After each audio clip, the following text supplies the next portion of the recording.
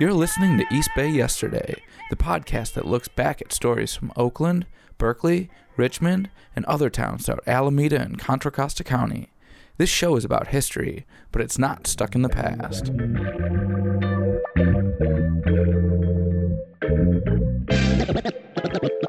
Let's begin.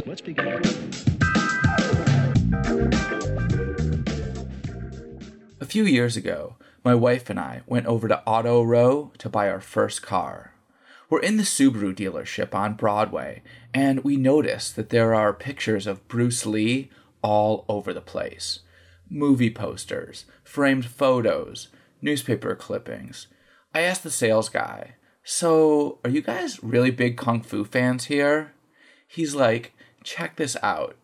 This building used to be Bruce Lee's studio, and one of the most legendary fights of all time happened right here." What? I mean, everybody's a Bruce Lee fan, right? I'm pretty sure that's why we ended up deciding to buy the car there. But anyway, the salesman goes, "Yeah, back in the 60s, it was forbidden for Kung Fu masters to train people who weren't Chinese. But Bruce Lee wasn't having it. He was training black people, white people, whoever, and he told the old masters, if you want me to stop training non-Chinese, come over to Oakland and make me." So they sent over their best guy, a dude named Wong Jackman. Bruce ended up winning, and bam, that's when non-Chinese people started learning Kung Fu. Pretty crazy story, right? Well, there are a bunch of things about it that aren't exactly accurate. Look, I talked to a lot of people for this book. Everyone that I talked to has an opinion on the Wong Jackman Bruce Lee fight. I mean, I heard some stories, just wild out there stuff. That's the voice of Charles Russo. He just came out with a book called Striking Distance, Bruce Lee and the Dawn of Martial Arts in America. Here's some of the things he heard when he was researching this fight. Like Bruce Lee putting Wong Jackman's head through a wall, and it was so loud that the neighbors called the cops. Wong Jackman having Bruce Lee in a headlock and was about to knock him out when the cops busted through the front door. But what I noticed was that when you really looked at who the people were in the room, and I identified them down to an individual, when you look at their accounts, I think they match up pretty well. This is why I wanted to talk to Charles, because with so many Bruce Lee stories, it's hard to separate reality from legend. When I mentioned to somebody who grew up in Oakland that I was doing a Bruce Lee episode, he was like, "Yeah, I took Kung Fu classes in the 80s, and every teacher in Oakland said that they trained with Bruce Lee." And, of course, that's a pretty innocuous example of the kinds of myths that surround Bruce Lee. But for this book, Charles really did his homework. Not that it'll change everybody's minds. It's widely regarded as probably the most well-known fight in modern martial arts history. I mean, people still talk about this around the world. There are huge threads and chat rooms dedicated to this kind of thing. Hollywood has rendered it now in very poor form twice. Even though Bruce Lee's studio on Broadway was only open for 2 years, the legend of this fight still draws people here from all over the world. Here's Robbie Dempster, the Subaru dealership sales manager. We have a lot of people coming over here. They want to come take pictures, and they're blown away by it. We've had some Italians, a couple Germans, had some Russian folks, some Mongolian folks. So it's a very spread. It's not just one, ethnic group or from one country. They're coming from all over. So Bruce Lee has a mass appeal. Here's the funny thing. The dealership building itself isn't even where Bruce's studio is located. It was next door, but that's just a parking lot now. So the dealership, with all its Bruce Lee memorabilia, is the closest thing Oakland has to a shrine. Which is kind of sad, because the Oakland years were some of the most important in Bruce's life. That era changed Bruce Lee and the people he was working with here profoundly. And what they did changed the world. Bruce Lee is best known as a movie star, but he's also widely acknowledged as the godfather of MMA, mixed martial arts, one of the most popular sports in the world. There is no doubt that whatever contributions Bruce had to MMA originated out of Oakland as a result of his experiences here. That's the voice of Gary Kaganen, an Oakland native who trained at one of Bruce's schools. We're going to be hearing from him this episode too, because while Charles Russo researched the history of martial arts in the Bay Area, Gary actually lived it. So get ready, because this episode isn't just about that one epic fight. It's about taking an honest look at Bruce Lee's time in the East Bay. And the facts are just as interesting as the folklore. I'm Liam O'Donoghue, and you're listening to East Bay Yesterday. Stay tuned.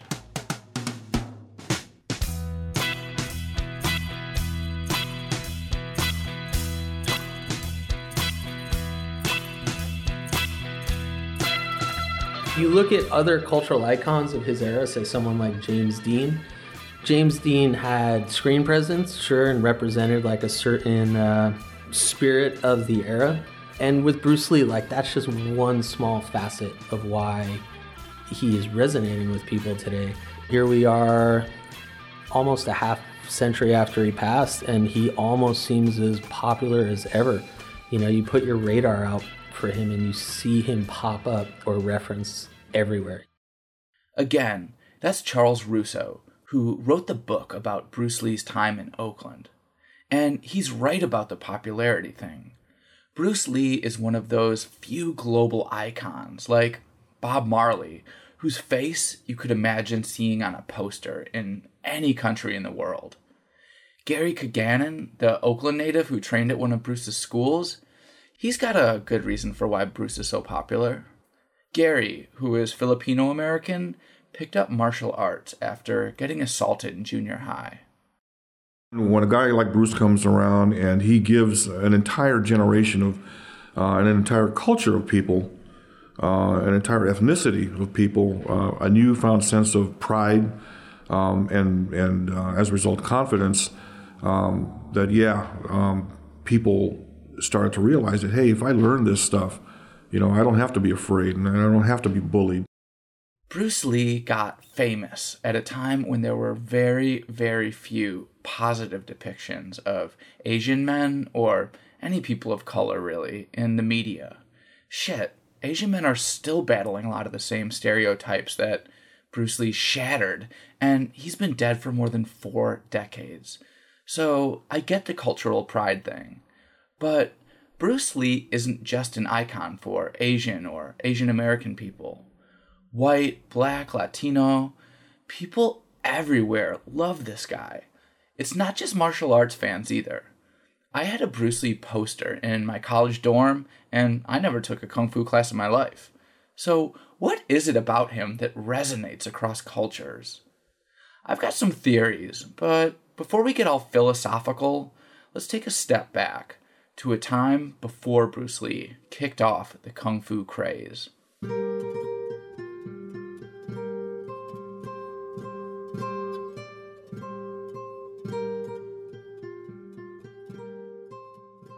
When you first find the martial arts in America, you really see it associated with the Tong surrounding the governance of vice. And essentially, it was put to use in terms of developing street muscle.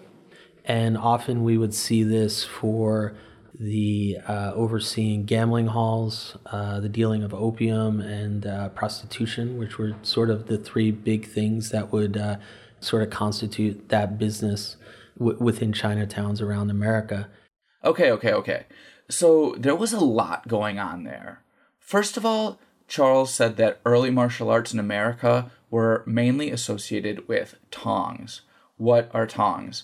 It's kind of complicated, but a simple explanation is that when Chinese people started immigrating to the U.S. in the 1800s, tongs were social organizations, usually based around what town or province you originally came from.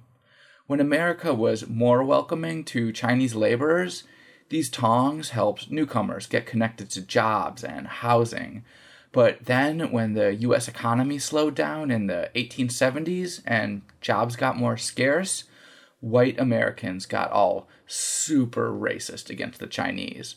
In 1882, the U.S. government passed the Chinese Exclusion Act, which was the very first immigration law of its kind. That more or less stopped immigration from China into the U.S. for the better part of a century. During this time, Chinese Americans weren't just living in Chinatowns because they wanted to, they had no choice. They were forced to live in these segregated ghettos. So, because their options for making a living in the above-ground economy were severely limited, Chinatowns became centers of vice. Gambling, opium, and prostitution were the main businesses. And here's where we get back to the tongs. The tongs basically became the gangs that ran these operations. The guys who knew kung fu, they were the tongs enforcers. But those gangster connections aren't the only reason for the mystery surrounding early kung fu. The idea was that it really shouldn't be shared outside of the community.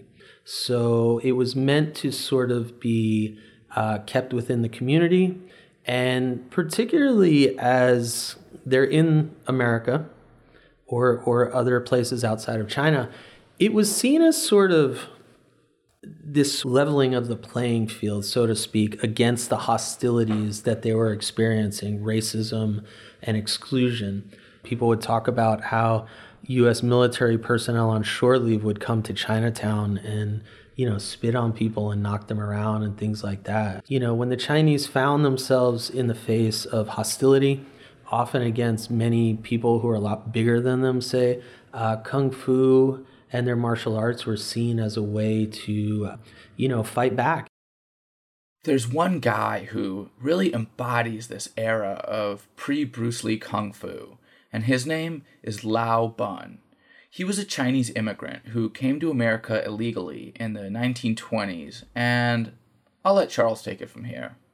Lao Bun, while he's living in Los Angeles, he's in his apartment, and suddenly the building has a immigration raid with border patrol agents sort of like busting into the building, and he's caught really kind of just unaware in his room with numerous agents storming into the room, and with nothing other than his kung fu, he sort of tears through them and leaps out of a second-story window and disappears into the streets of Los Angeles.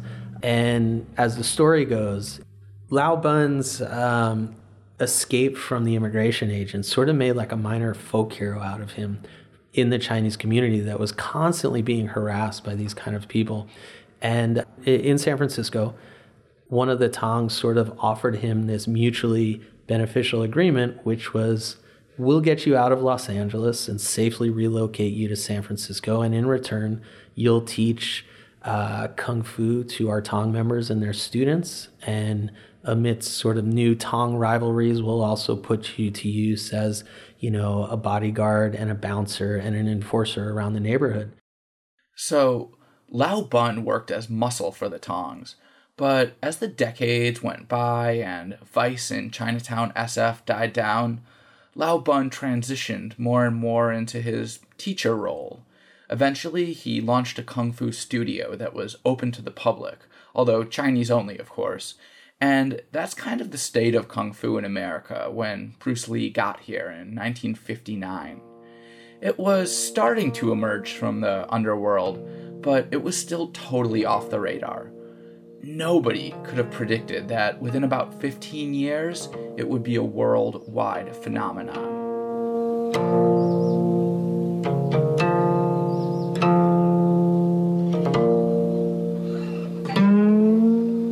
Bruce Lee's mom got pregnant with him at a very lucky time. See, Bruce's dad was a famous Hong Kong actor, and he got hired for a long run of shows at Chinese theaters in San Francisco. His mom came along to help out with the productions, and Bruce was born while they were here, making him an automatic U.S. citizen. So that's how he was able to immigrate back to the Bay from Hong Kong 18 years later, even though Chinese immigration was still banned. There are just a few important things I want to point out about Bruce Lee's upbringing in Hong Kong before we get to the East Bay stuff. Don't worry, it's coming. Number 1, Bruce's mom came from a very powerful and cosmopolitan Hong Kong family. His grandpa had dozens of kids, mostly with concubines. Bruce's mom was the result of an affair with one of his mistresses. According to official documents, this mistress, Bruce Lee's grandma, was 100% English, which would make Bruce Lee 1/4 Caucasian. There is some controversy around the actual percentage, but he was definitely mixed race. And I mention that because it's gonna cause some trouble after Bruce takes up Kung Fu. But before we get to that, here's what attracted him to martial arts in the first place. Hong Kong in the 1950s was a really interesting place. It was heavily overcrowded, particularly after communist victory in mainland China. And it had pushed a lot of people into Hong Kong. It was a very crowded place, a very crime-ridden place. There was a lot of poverty. So on one hand, Bruce has this affluent upbringing, but, his walk to school, he's sort of running the gauntlet. And this eventually steers him towards the martial arts.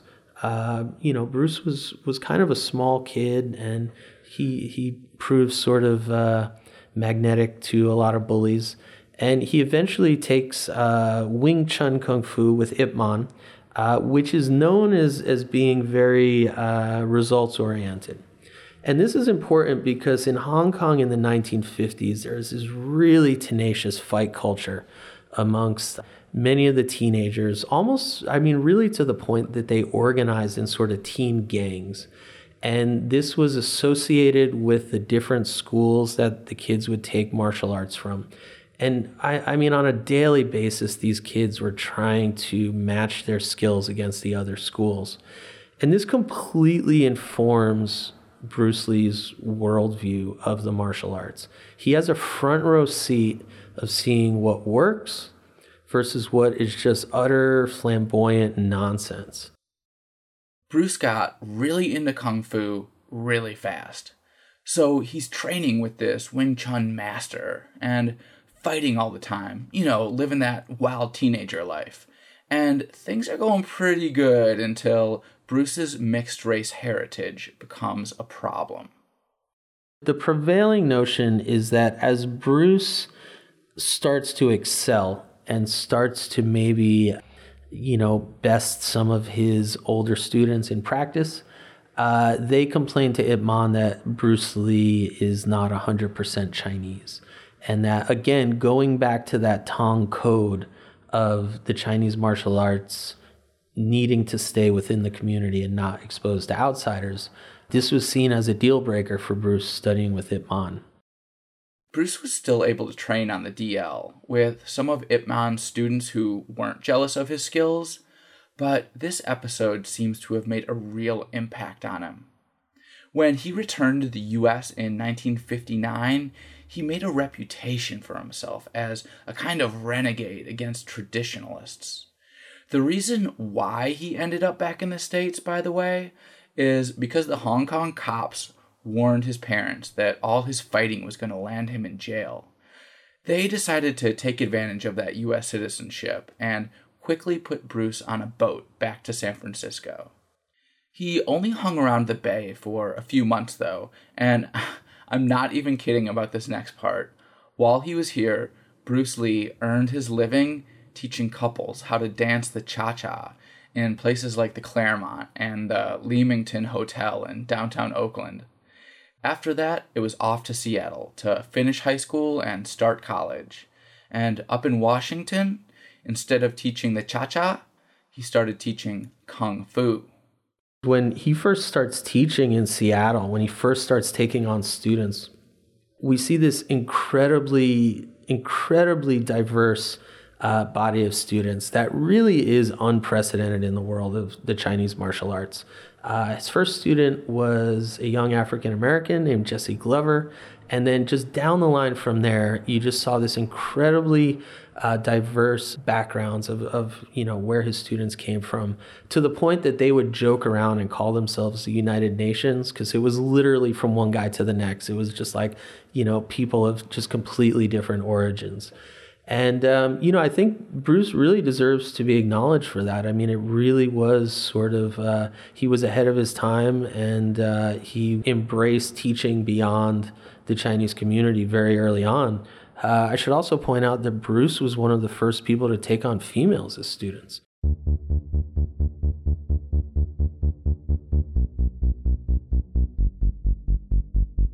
Bruce had moved up to Seattle in late 1959. He then went on to attend the University of Washington.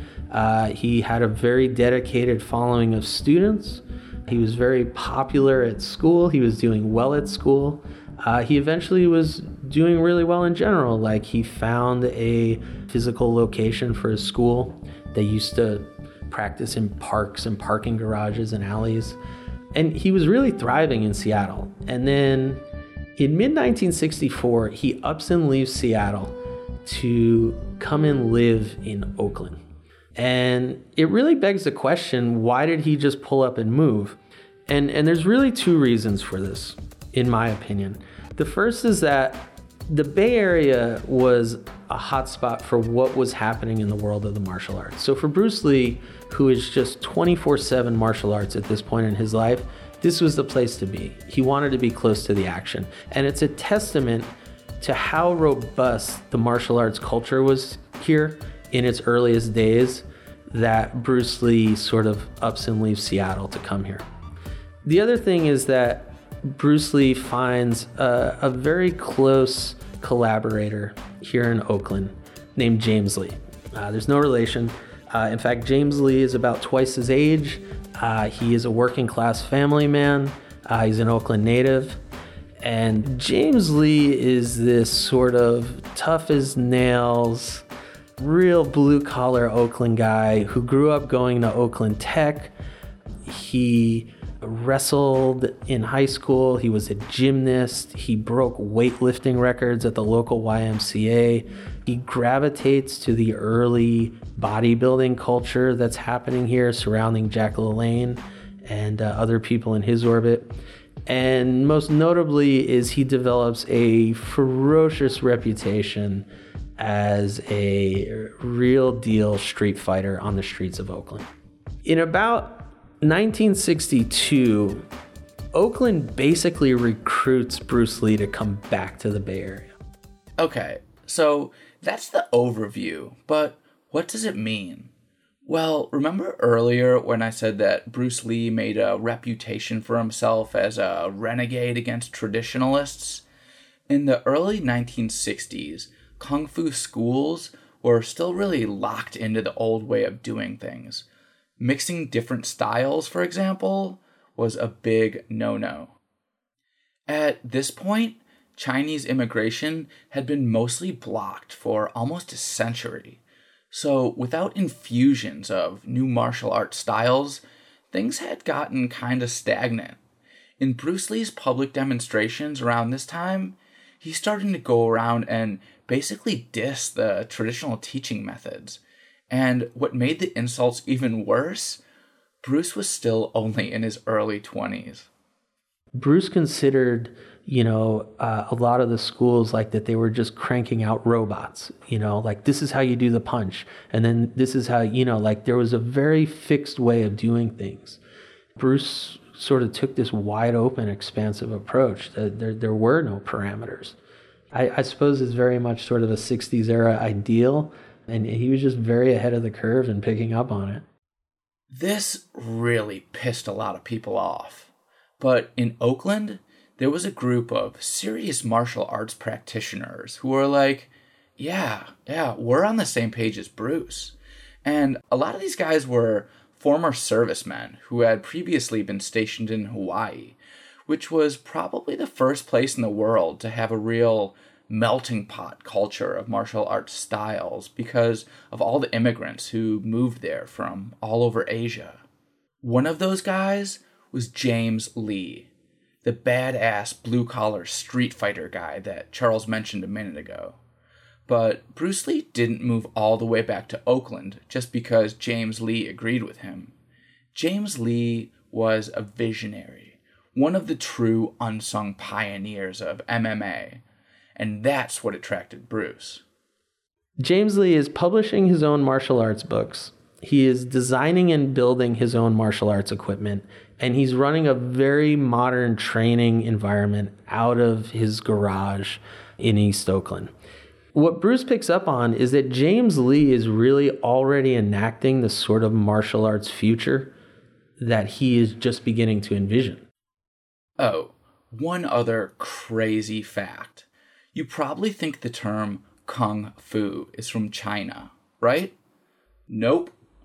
James Lee, an Oakland native, invented the term Kung Fu. Before he came along, it was known as Gung Fu or Gong Fu. But when James released one of the very first English language books about Kung Fu, he thought it sounded better with a K than a G, so he changed the name, and it stuck. Anyway, when Bruce moved back to Oakland, it sparked the beginning of something huge. What begins to happen is they sort of have these epic think tank sessions on a regular basis where, they'll find themselves in someone's living room, staying up till, the very early morning hours, just going around the room, talking about their point of view, talking about something they've learned, and everyone starts comparing notes. It's sort of this unique martial arts laboratory that starts to develop, where Bruce is in with this older class of experienced people who regard him as an equal and begin to exchange ideas with him.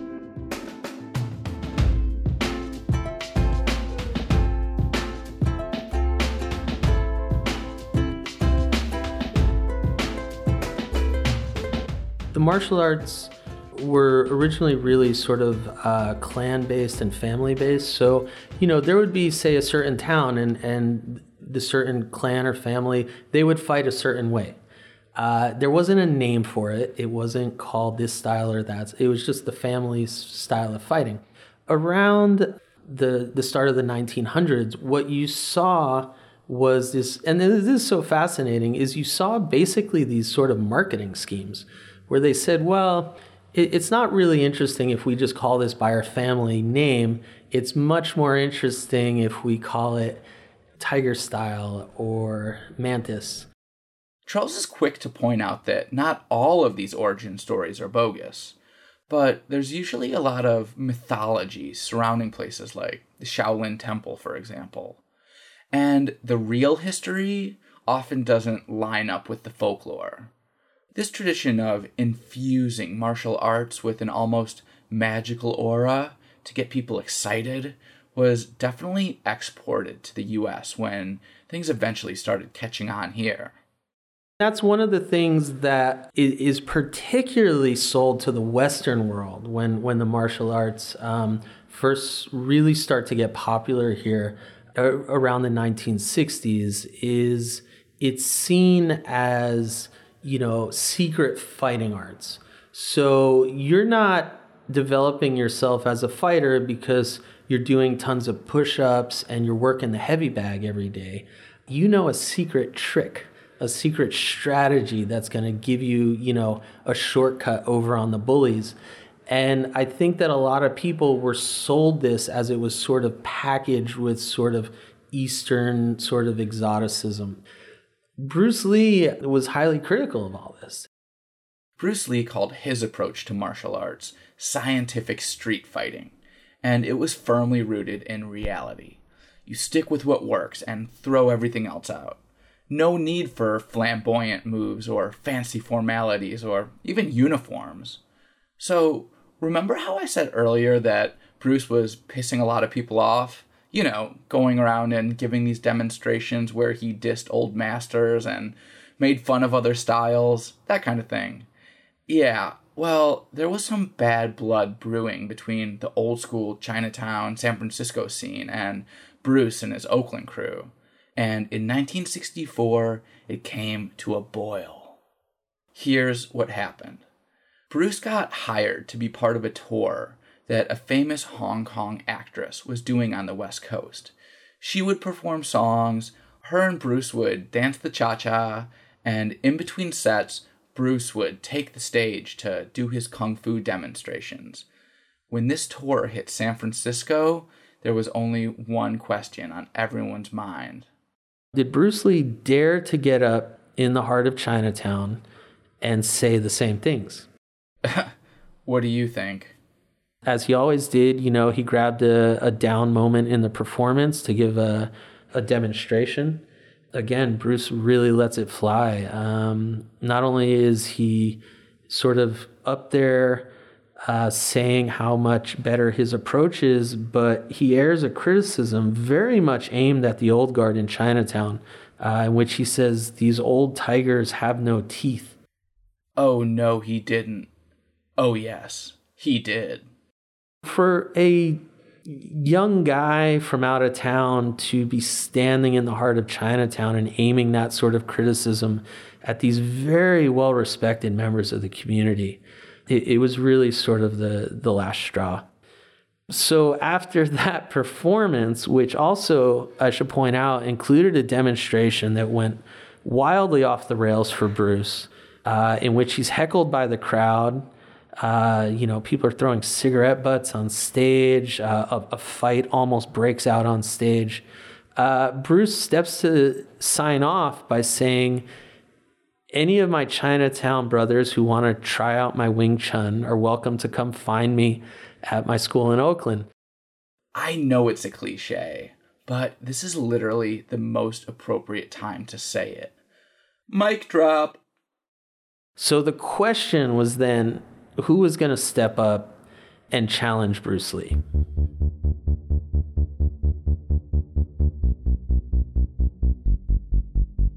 Here we are 50 years later. I could tell you that this still is a contentious topic.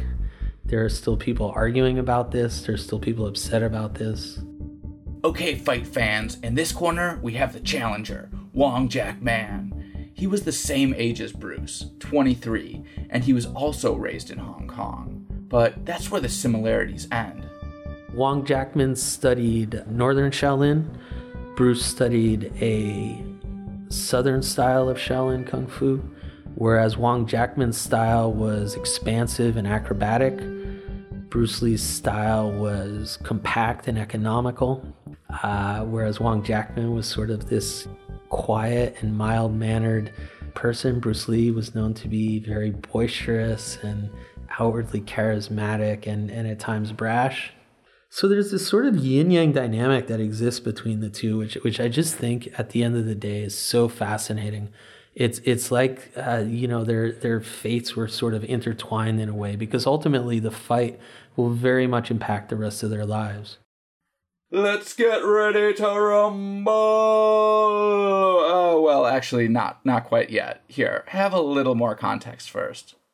The prevailing storyline, which has existed for a very long time, says that Chinatown was upset with Bruce Lee teaching non-Chinese students, which therefore put him in violation of that long-held Tong code of keeping it within the community. And they essentially sent Wong Jackman over there in an enforcer role to tell Bruce to stop doing that. This is really upsetting to a lot of Wong Jackman's students who studied with him over the years. They equate it to being a false narrative. And I think they're correct. But I want to point out that there's nuance to it. That code was a real thing. Bruce Lee's classes were indeed more diverse than what anyone had ever seen.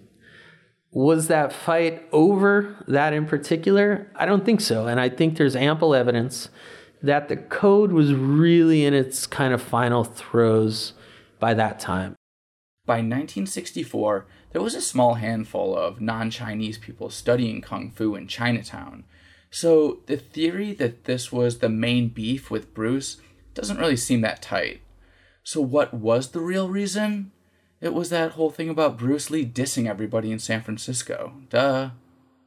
So in late 1964, Wong Jackman piles into a car with a bunch of other guys, and they drive east across the Bay Bridge to go to Bruce's new school on Broadway along Auto Row in Oakland. What's interesting is in the back seat of the car are a bunch of sort of like hanger-on, gossipy troublemaker types who go over there basically to see the thing so that they can run back to Chinatown and, carry on and gossip about it.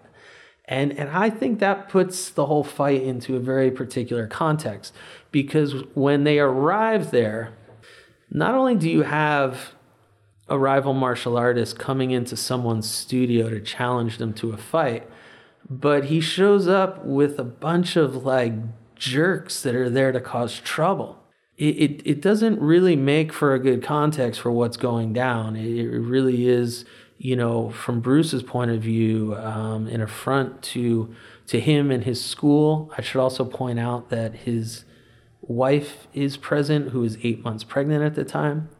And, to roll into someone's school and challenge them under those circumstances is seen as sort of, a major affront to Bruce and his ego and his school. And he wasn't shy about letting them know that he wasn't very happy about them showing up in the situation they kind of were bringing to his front door either, right? Yeah, it escalates quickly, and the idea is that Bruce is almost like consumed with rage at the very prospect of the entire thing, and that when the fight does eventually take place, he is sort of off his game because he's so sort of consumed by anger by it all.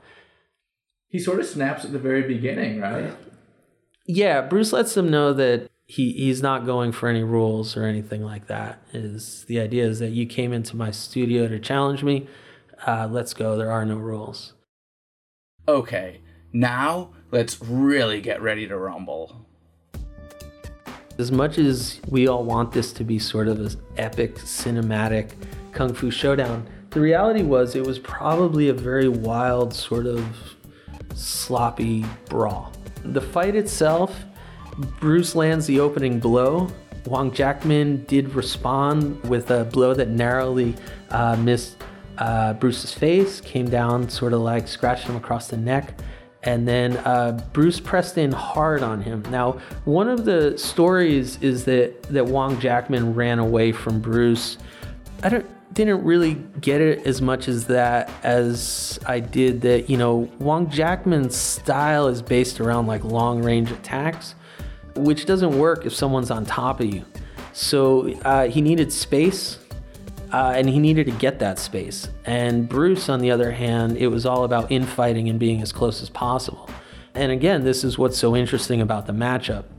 As the fight spills around the room with Wong Jackman trying to get that space and deflect, Bruce's advance, Wong Jackman stumbles over a small step. And in an instant, Bruce Lee is on top of him, just sort of pounding him while he's on the ground, asking him if he yields. And at that point, the fight was over. There was, Wong Jackman, isn't going to rebound from that position. And that's it. It was very fast, very furious. The fight was a victory for Bruce Lee, but it wasn't the overwhelming first-round knockout type win he was looking for. It probably lasted around 7 minutes. Gary Kaganin heard a lot about this fight in later years when he was training with James Lee. Here's why Bruce wasn't satisfied with the outcome. Bruce felt that the fight shouldn't have lasted as long as it did. Bruce was winded after the fight. He felt that the techniques that he was using were ineffective in having to chase the guy that was literally running from him and whatnot. So he thought the fight should have ended a lot quicker. And so it was kind of an epiphany for him as far as his shortcomings. The traditional stuff that he had learned wasn't effective in this particular situation. So that's how this whole thing evolved in terms of his change in philosophy as far as combat was concerned. He needed to be more realistic so that you weren't training to fight in like a martial arts tournament where you're scoring points and the referee's calling time. And he's talking about fighting out on the street and ending things quickly. Even though this fight wasn't the most monumental in terms of physical combat, here's why it's still considered an event that would change the course of martial arts forever. This is a pivotal moment in Bruce Lee's evolution as a martial artist. It's widely acknowledged that this is sort of the catalyst for Bruce to start tangibly constructing his own martial arts approach, Jeet Kune Do. So, what is Jeet Kune Do, and why was it so revolutionary? First of all, Bruce was clear that it wasn't meant to be a new style. It was a different way of interacting with the world. Sorry, if that sounds kind of vague, Gary does a good job of explaining what it meant to him. It's a way of thinking, absolutely, of emptying that teacup, as they would put it, and liberating yourself from the traditionalism and the rigors of traditional martial arts, where it had to be done one way. The philosophy was that you can't cookie-cutter martial artists. You can't teach everybody the same thing and expect the same product or the same development out of everybody. He wanted you to find yourself in martial arts. He would teach you these principles in JKD, but it was up to you to develop your own sense of self-expression.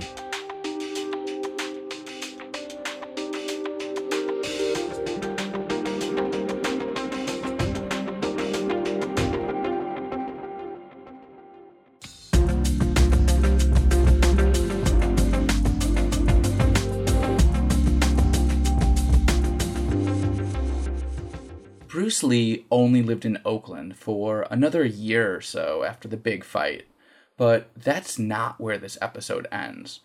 I want to share a Gary Kaganen story because it really epitomizes how fast things changed once Bruce Lee made an impact in the East Bay and in the rest of the world. Gary lives in Jack London Square now, but he's originally from the Deep East. Yeah, I grew up here, born and raised in Oakland, between 86th and 87th Avenue. Yeah, just off of East 14th. And like many kids who grew up in the 1960s, there was a very specific moment when martial arts popped up on his radar. When the Green Hornet came out with Bruce Lee.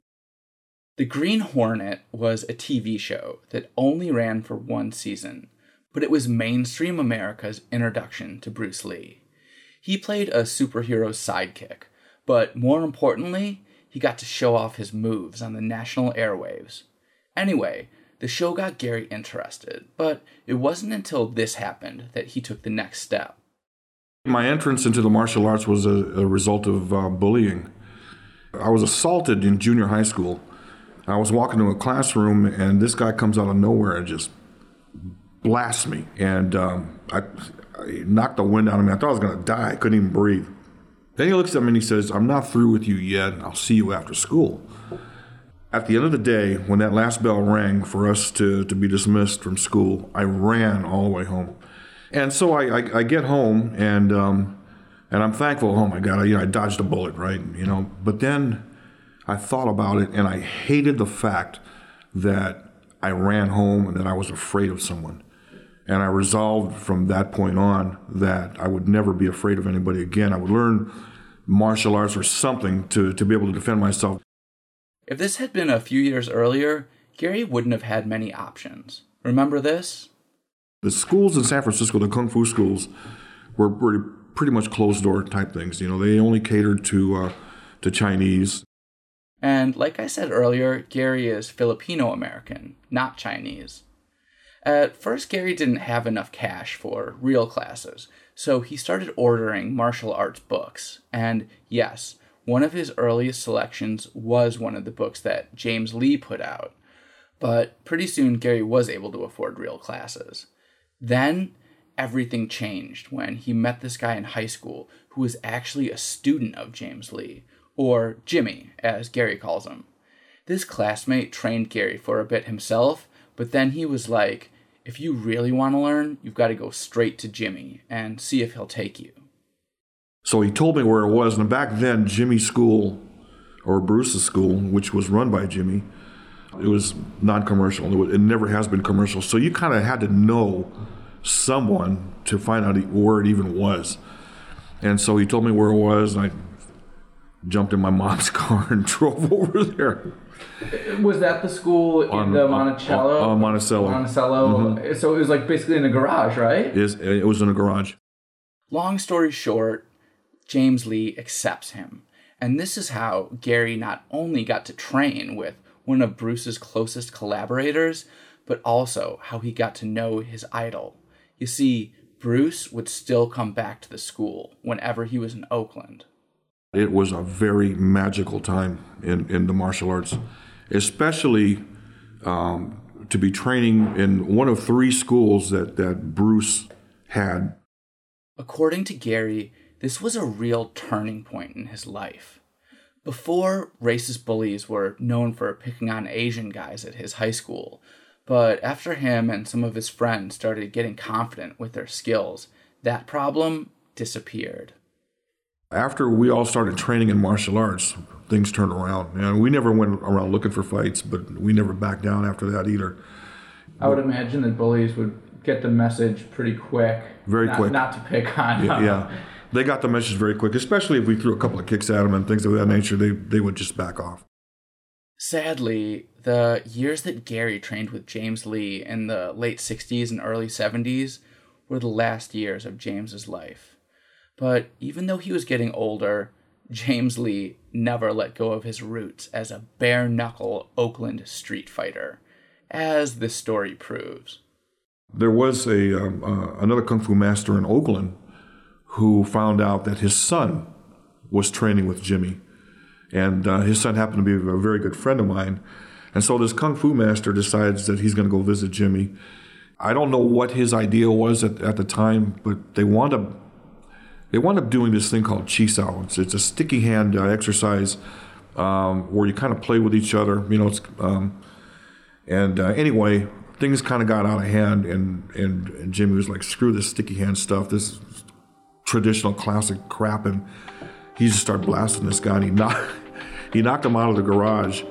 Jimmy was really proud of the fact that at his age he was still able to kick some butt.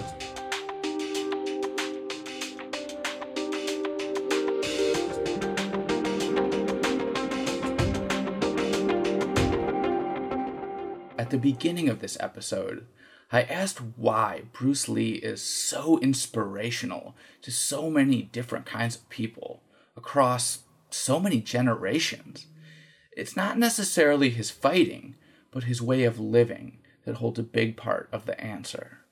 One of the most notable aspects of his philosophy is this notion of sort of lifelong evolution, and the idea that you need to constantly evolve. And what's interesting about that is it's something that, like a lot of his philosophy, it applies well beyond the martial arts, and it's something that's really resonating with people today. But, the fighting was pretty badass too.